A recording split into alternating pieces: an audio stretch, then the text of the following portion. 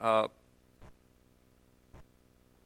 there's an issue that should be clarified over and over, I think, because it causes confusion today, and it's caused confusion throughout the history of the church, and that is, and I should say, it'll help orient us to what to even do with the Proverbs, okay? And that is the relationship between belief and behavior. The relationship between belief and behavior, and you've got sort of two extremes. On one side, you've got to behave in order to be in good with God. You have to behave a certain way, then God will accept you. Then you can get into heaven. You ask the person here, will you be in heaven? I hope so. But I'm not sure. Why? Because what if I sinned a lot the day before I die? What if my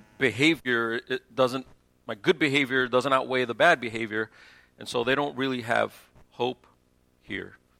And so the person in this camp, they start following God, or they think they're following God, but they can derail quickly, and now they're not in with God. And then they've got to do something and get back in, and enough behavior to get back in.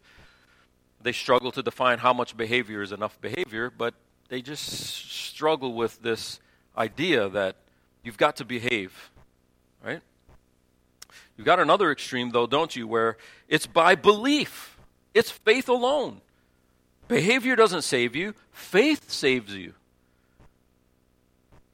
That's true, but the reason why I put them over here is because they take it a step further and go, so behavior doesn't really matter that much. Behavior doesn't keep you in. Behavior doesn't kick you out. So you've got Christians that behave badly and Christians that behave well, but they're all saved because at least they have belief. And that's not true either. Why is this relevant to Proverbs? Because this group, they really need a book like Proverbs. I need a book that guides me on how to live, because if I don't, I'll die. I've got to earn that spot with God. I've got to stay on the path and not fall off, and that staying on the path is by my behavior, the driving behaviors that keep me on the path. And this side over here, well, we don't really need the Proverbs, because Proverbs are a lot about behavior, and it's belief alone, faith alone. So it's not that big of a deal. Now, they may not say they don't need the Proverbs, but if you ask them, how much do you read the Old Testament? A lot of law. Proverbs sound like law. A lot of the Proverbs, it's applying the law to actual life. That's wisdom. And so this camp, there's not a lot of room for rules, do's and don'ts. As soon as you pull out a do and don't, they cry legalism. But the reality is somewhere right here where belief and behavior join. And how do belief and behavior join? This is important. You have Catholic friends? Did you grow up with a fundamental Baptist background?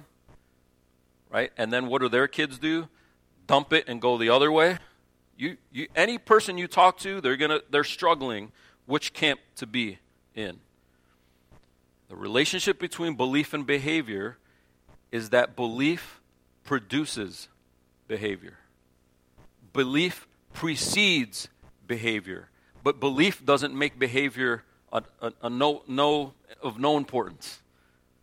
Behavior is important, not because it earns a spot with God, but because it proves that you've got that spot with God. If you have belief, belief looks a certain way. Belief comes out, it pours out in your life and looks a certain way. And throughout Scripture, we are warned that if you think you've got belief, let's call it wisdom, the wisdom of God. Because what's the beginning of wisdom? Knowing God, fearing God, having that relationship with God. If you think you've got belief, show me in your behavior. That's James. That's James. And people are like, James is weird. I prefer Paul. Do you? How many do's and don'ts does Paul have in his letters? Don't do this. Don't do that. Don't take communion the wrong way. You'll die. That's Paul. But what Paul is making clear is that it starts with belief, and belief drives the behavior. Why was Abraham the type of person that would obey God even to the point of sacrificing his own son? Genesis tells us he believed, and it was counted to him as righteousness. Belief drove behavior for Abraham and everybody through the hall of faith in Hebrews 11. If you're not familiar with that, go look it up. It goes through characters in the Old Testament, and some of them are gnarly characters, man. They're not all the shining beacons of righteousness. But you can point to a time in their life where belief drove behavior, and that's the point. So as we look at the Proverbs, we're not looking at it over here where I've got to follow the Proverbs in order to, become a righteous person. But we don't want to be over here where we go, well, I'm already a righteous person, so what's the big deal whether I read the Bible, study the Bible, memorize it, handle my finances a certain way, parent a certain way, or listen to my parents a certain way. It just doesn't really matter that much, because I'm in. The reality is right here. Because if that person is still trying to earn it, then that person is not in. And if this person thinks that because they don't have to earn it, they don't have to live a certain way, they're not in. The person that's in, the person that has fellowship in the light, lives like they're in the light. Right? And what the Proverbs do is they serve as a call, as a warning for you to live a certain way, because if you step off the path, that's a big deal. It's a big deal. Because you can be lost. You can be lost. Parents raise their kids, and kids, they go off to college, and aren't we kind of like, it's like the fledgling bird out of the nest, and we're like, I hope they fly, because I can't control it. You're out now. It's on. It's between you and the Lord. So it's not guaranteed.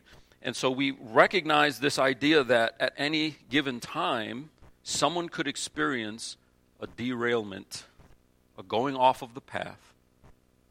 And some Christians say, well, they lost their salvation. But I think the truth is, it exposes whether they already had faith for real or not. Because real faith looks a certain way.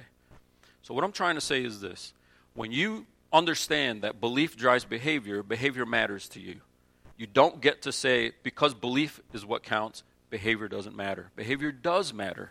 Behavior does matter because it shows that you actually have belief. Now, the Proverbs are assuming you're in with belief. The Father speaking to the Son, this is underneath the covenant of God. This is a family table talk. Okay? And He's calling the sons to the table, and as a father, He's saying, in this house, we live a certain way. That house is covenant relationship with God. So He's assuming, as the reader, you're in. Now, if you're not in, well, you're welcome to listen from the outside. And I extended the invitation to you to Christ a few moments ago during the Lord's Supper. Talk to any of us afterwards if you have more questions about it. So the Proverbs are not shouting to you, here's how you get to the table, live wisely. It's talking to people who already are in belief. They have this belief, they're in the house, and He's saying, hey, we live a certain way in this house. We live a certain way in this house. Like when I talk to my kids, I'm like, you're an O'Neill. You wear that name, you live a certain way, and live into that name. And the Proverbs are doing exactly that. Let's go to Proverbs chapter 4. Proverbs chapter 4. If we have this belief, that belief produces and drives certain behaviors in our lives, and those behaviors keep us, guard us, protect us from straying, from going out of the house, from leaving the table. Let's look at verses 1 through 13 to see how wisdom guards our path. It says, hear, O sons, a father's instruction, and be attentive, that you may gain insight. For I give you good precepts. Do not forsake my teaching. When I was a son with my father, tender, the only one in the sight of my mother, he taught me and said to me, let your heart hold fast my words. Keep my commandments and live. Get wisdom, get insight. Do not forget, and do not turn away from the words of my mouth. Do not forsake her, and she will keep you. Love her, and she will guard you. The beginning of wisdom is this, get wisdom. And whatever you get insight. Prize her highly, and she will exalt you. She will honor you if you embrace her. She will place on your head a graceful garland. She will bestow on you a beautiful crown. Hear, my son, and accept my words, that the years of your life may be many. I have taught you the way of wisdom. I have led you in the paths of uprightness. When you walk, your step will not be hampered, and if you run, you will not stumble. Keep hold of instruction. Do not let go. Guard her, for she is your life. Before we move into the second half of chapter 4, let me point out a few things just to reemphasize this idea. He wants you to chase wisdom, get wisdom, go after wisdom, secure wisdom, and if you do, wisdom will in turn protect you, guard you, cover you, keep you from falling away, from falling off the path. In the first 5 verses, it's this sweet moment of a father calling sons together to be attentive, to gain insight. Some of you grew up with hearing a lot of lectures from your parents. And so when your kids are like, oh, another lecture, you're like, I know, I don't want to become my dad. And so you kind of lay off the lectures. Lecture! You're hearing it from me. I'm telling you. Lecture your kids. Because that's your job. But lecture them with wisdom and not just going off on tantrums. It's a time to bestow what is true and what is faithful and what is righteous to your children. And so that's what he's doing. He's calling us, the readers, we're kind of in this position of children before the author of Proverbs. It's God's word, so God calling us to hear him. Why? Because I give you good precepts. I want you to gain insight. Verse 1, verse 2, precepts. Don't forsake it. When I was a son with my father, tender, the only one in the sight of my mother, he taught me. So he's saying, I got it when I was young, tender, impressionable. As we get older, it's harder to teach us things. And the Proverbs are basically saying, that's why it's important to get it young. Now, what I tell you, you might be chronologically old, but if the Lord massages your heart to be spiritually young, you can be impressionable enough to subject yourself to Scripture and learn the new thing that'll guard you and that'll keep you. It doesn't matter if you've been doing something the same way for 30 years, 40 years, 50 years. If that's not the wise way, stop and embrace a new way. Is it hard to do? Yeah, it's hard to do. But we need wisdom to do it. And we need to make sure we don't forsake the teaching. Some of us did get truths when we were young and impressionable. And somewhere along the way we thought we got smarter or wiser. And we need to return to some of those truths that we learned when we were young. Well, how do we know which ones we were taught that were true and which ones we should hold to? Well, the ones that are scriptural. The ones that are wise, the ones that are true. We know that by exposing ourselves to God's word. And then our hearts hold fast to those words. They're commandments and we keep them. We keep them and we live. Now it's interesting because they're one camp, right there, verse 4, they'd be like, see, keep the commandments and then you live. So you have to do the behavior, otherwise you don't live. Well, not exactly. If you drop down to verse 7, I'm going to remind you of a truth that we saw in the first 3 chapters of Proverbs. He says, the beginning of wisdom is this, get wisdom. Now, if that wasn't in Scripture, I'd be like, that's, I don't want to say dumb, but that doesn't make sense. Here's how you get wisdom. Here's the beginning of wisdom. Here's the start. Yes, thank you. I got my pen out. I don't have wisdom. I need wisdom. How do I get it? Here's how you get wisdom. Here's the beginning of it. Get wisdom. I think what the Proverbs are emphasizing is it takes wisdom to go get wisdom. And this is where I remind you, if you wait until you become wise to say, okay, now I'm in with God, you'll never get there. Because something has to happen here first. The desire to go get it. And what he's saying, if you want to be wise, go get it then. You know why you don't have wisdom? You don't want to go get it. You don't have wisdom to begin with. You don't fear the Lord. You're not a worshiper. So it starts with God, not what God is going to tell you about finances. We don't use God to choose stocks. You don't use God to get a promotion. This is what's so backwards about the prosperity gospel, isn't it? They want wisdom from God to do certain things in life so that they remain central to life. But that's not real wisdom, because the beginning of wisdom is not me. The beginning of wisdom is fearing God first. And the person who does that seeks real wisdom, and they want to go get it. The Hebrew word for get wisdom, it's buy. Buy wisdom. Go purchase it. Now, I understand why the ESV, I didn't take a survey of English translations, but I understand why the ESV went with get. Because if you read buy, you'd be like, buy where? How much? Anytime you hear the word buy, you'd be like, where and how much? Where can I get it? Where is it available? And how much is it? And I think those would be the wrong questions to ask, especially the second one, how much is it, right? That's not what the author's after. What the author is after is, when you purchase something, you really wanted that something. You know what I mean? If somebody gives you something, you maybe want it or didn't want it, but out of respect to the person, you just take it. You're like, okay, I'll take it. But if you're going to spend hard-earned cash and go buy the thing, it's because you want it. And so what the author is after with the word buy or purchase is not transactional. You give God something, then he gives you wisdom. Transactional is not what it's after, but worth. The treasure of it. The pursuit of it. It's worth something to you, and so you go get it, even if it costs you something. That's the idea behind it. Get wisdom, purchase wisdom, buy wisdom. Even if it's costly, it's worth more to you than anything else, and you go get it. You go get insight. You don't forget it, verse 5. You don't turn away from it. In case we're forgetting what wisdom is, it's not a feeling. It's not a moment of random discernment. It's words. It's words.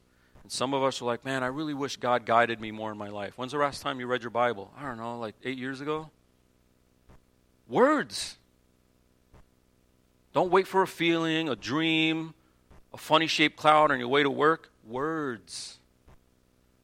And so we pore over Scripture and we recognize that God has given us something here that's sufficient for us.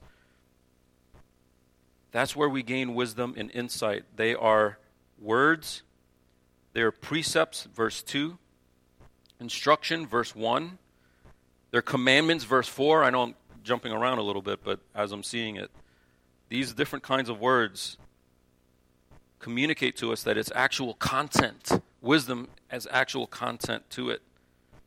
Verse 6, we don't forsake it. If we don't forsake her, wisdom, all those words, all those commandments, then she will keep you. Love her, and she will guard you.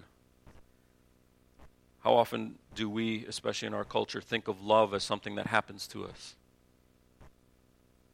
I fell in love. Oops.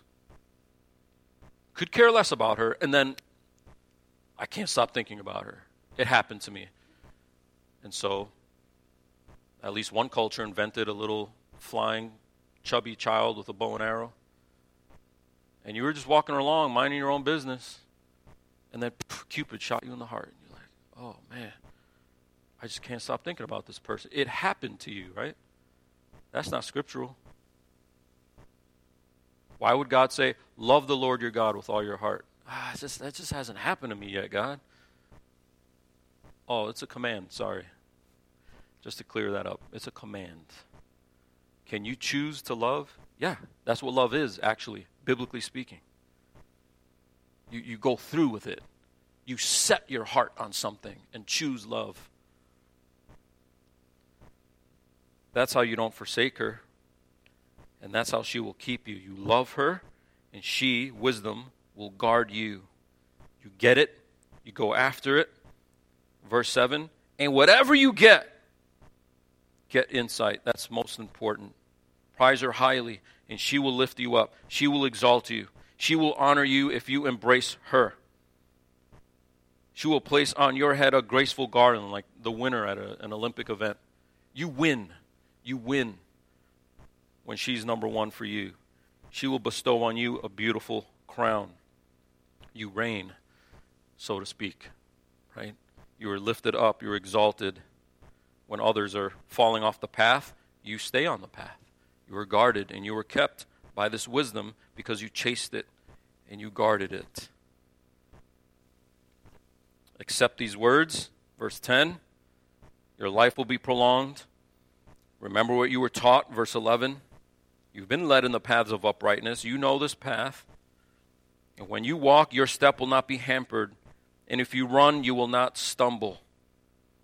Keep hold of instruction. Do not let go. Guard her, for she is your life. Get wisdom, and you won't fall off. The opposite is true. Get not wisdom, and you will fall off. That's where he goes in the next few verses, look at 14 and 19. There's a different kind of path. Do not enter the path of the wicked, and do not walk in the way of the evil. Avoid it. Do not go on it. Turn away from it, and pass on. For they cannot sleep unless they have done wrong. They are robbed of sleep unless they have made someone stumble. For they eat the bread of wickedness and drink the wine of violence. But the path of the righteous is like the light of dawn, which shines brighter and brighter until full day. The way of the wicked is like deep darkness. They do not know over what they stumble. Well, we see this here and we go, yeah. I don't want to do what's wicked.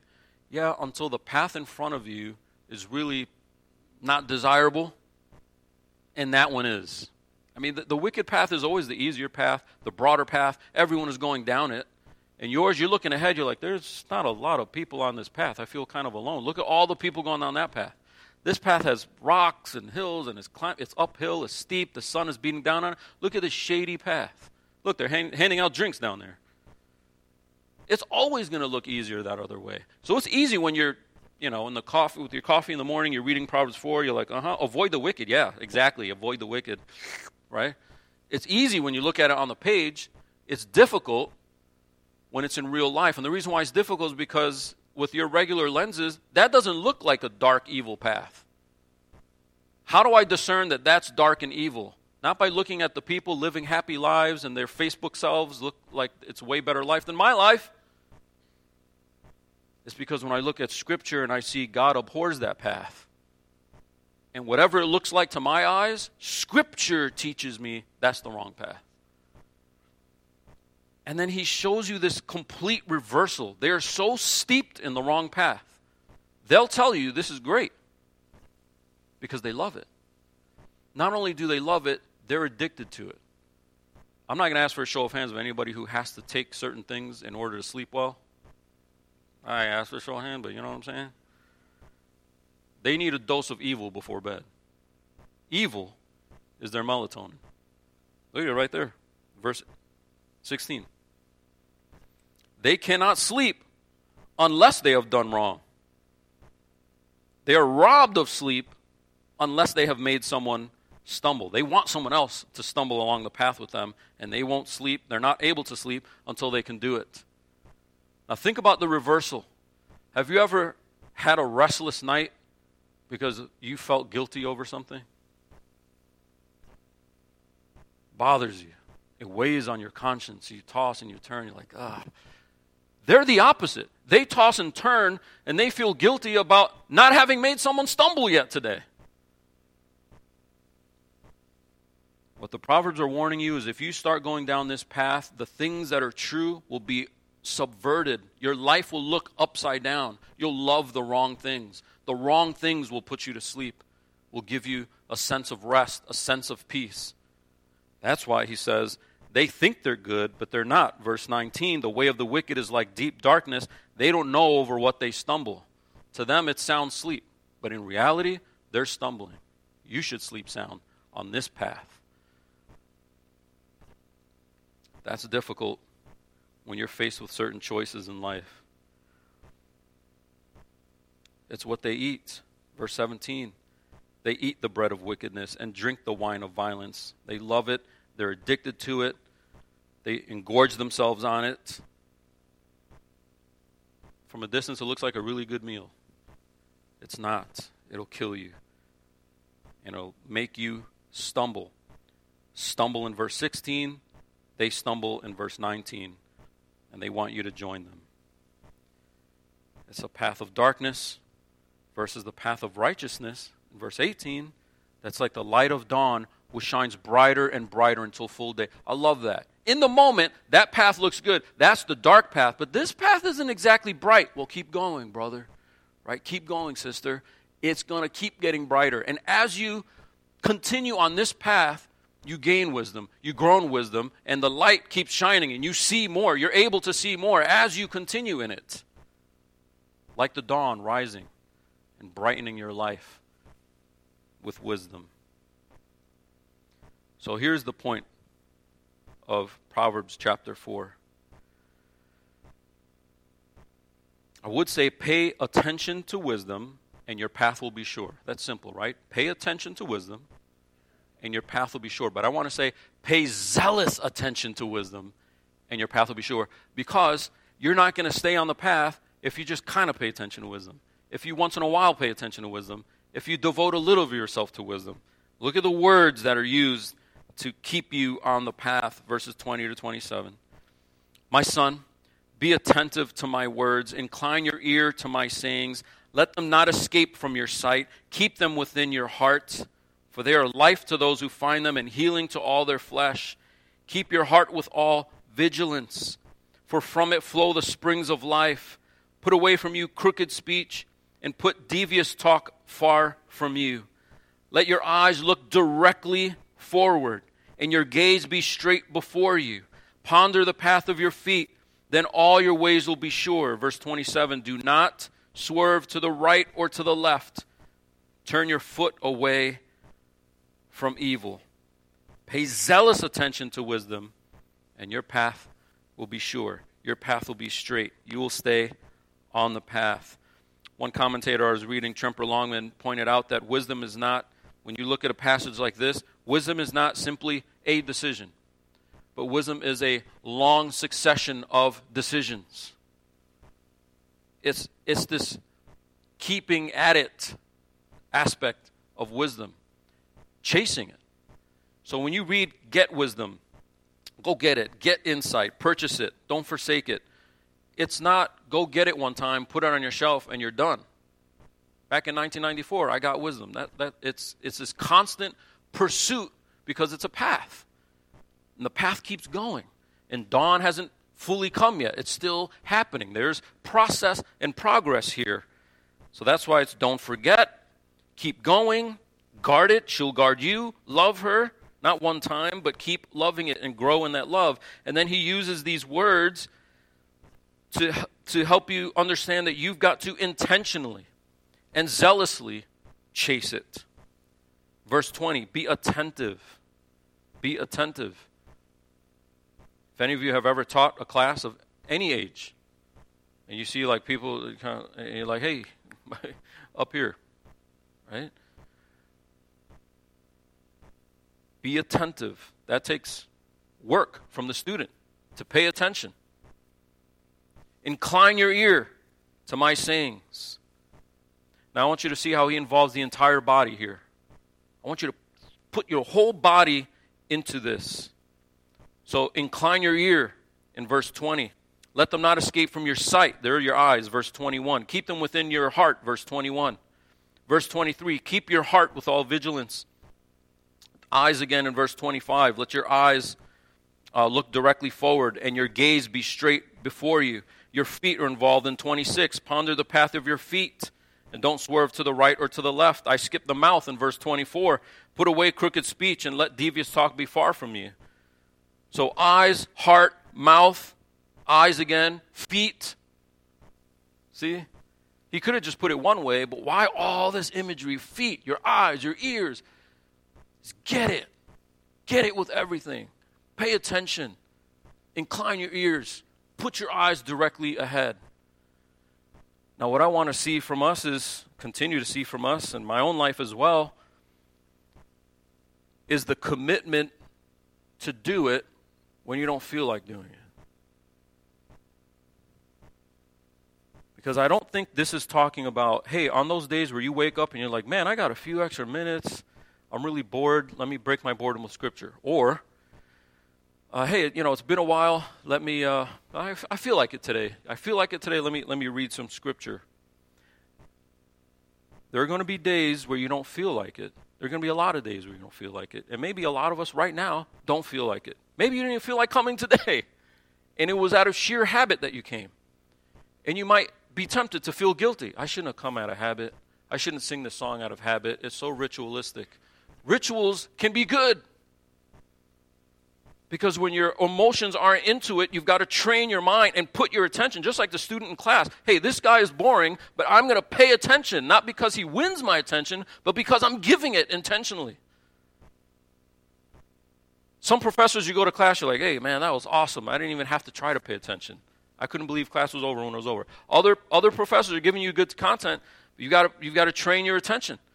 So as a father instructing his son like a teacher would a student, verse 20, be attentive to my words, incline your ear because you have the choice to do it. Not on the mornings you feel like it, but in those dry spells that you experience. Sometimes the only thing you have left is your commitment to spend time in God's Word. And I tell you, brothers and sisters, it is often when I open the Bible and I don't feel like reading it. But by the time I close the Bible, I was glad I did. And that's coming to you from a preacher. I have to read it, right? But somewhere in there, God's words do something. And my heart is filled. Sometimes you might experience that takes more than a moment. And you've got to open and close the Bible many times before your heart is into it again. Don't despair. Ask the Lord for at least the commitment to keep getting wisdom. It looks a little dark right now. It'll get brighter. Keep getting wisdom. Incline your ear. Look at verse 23. Keep your heart with vigilance. I love that. Be vigilant. Watchful. Pay attention to it. Verse 25. Look straight ahead, and your gaze be straight before you. Now, I don't know how many of you have spent much time walking like mountain paths, and there's sticks and there's trees and there's rocks and there's divots and there's turns, and the guide back there promised you that they put signs to tell you where to go, and then the sign's crooked, lightning hit it, it's missing, you don't know what's going on. And you're trying to navigate this trail. So you're paying attention to navigating a trail, and you're also paying attention to your footing.